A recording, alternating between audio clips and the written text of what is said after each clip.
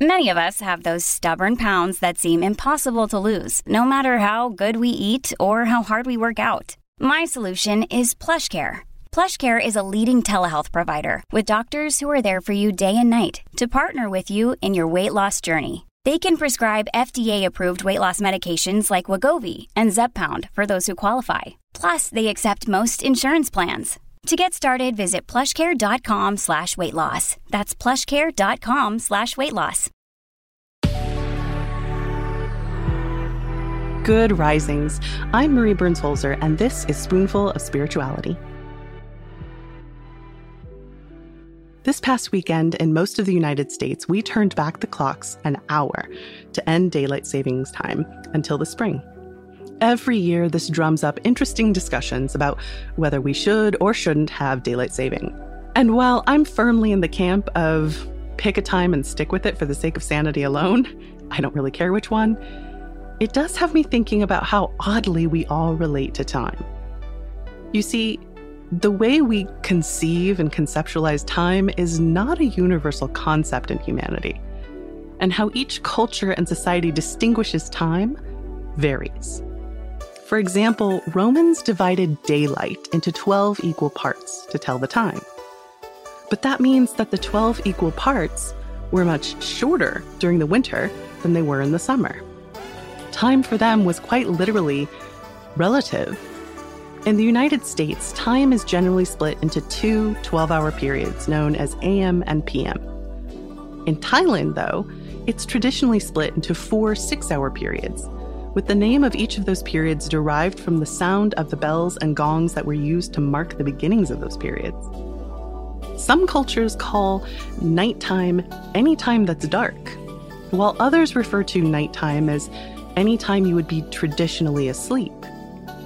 In the Russian language, for example, you would not say that it is 1 in the morning, as you would say in the United States. Rather, you would say it's 1 at night, which makes more sense to me. In Jewish culture, the day begins as the sun sets, going in accordance with their belief that in the beginning there was darkness, and then Yahweh created light. Time is not just marked in sunlight and darkness. Time has also been measured by the moon, by the tides, by the crops, and by the seasons. Notice that every single one of these timekeepers are transient. It's literally how we notice the fourth dimension. But what does this have to do with spirituality, you may ask? Well, the central tenets of spirituality have always had to do with the human experience, how to alleviate suffering, and how to make meaning of our lives. Time gives us a way to mark all of those things, to conceptualize our lifetimes, to understand that suffering is not permanent, that what we do in this moment and the coming moments can change our suffering, our experiences, our meaning. And time, as much as we fight it, aids us in creating meaning, not only within our own minds and bodies, but as a species and as a member of the family of living beings on this planet. So as you go into your day, think about the ways that you mark time. For women and people with menstrual cycles, sometimes that marks our personal rhythms more than anything. For lovers, it might be the period in between seeing each other. For tea and coffee drinkers, the most personal marking of time might be from this moment to the last time you had a cuppa.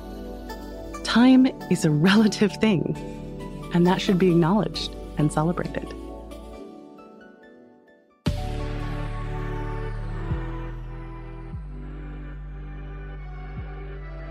I'm Marie Burns-Holzer, and you can find me at Marie Burns-Holzer on Instagram and TikTok. Thank you so much for listening to Good Risings today.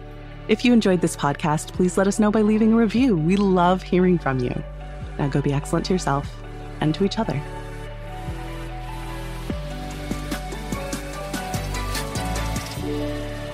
Good Risings is presented by Cavalry Audio.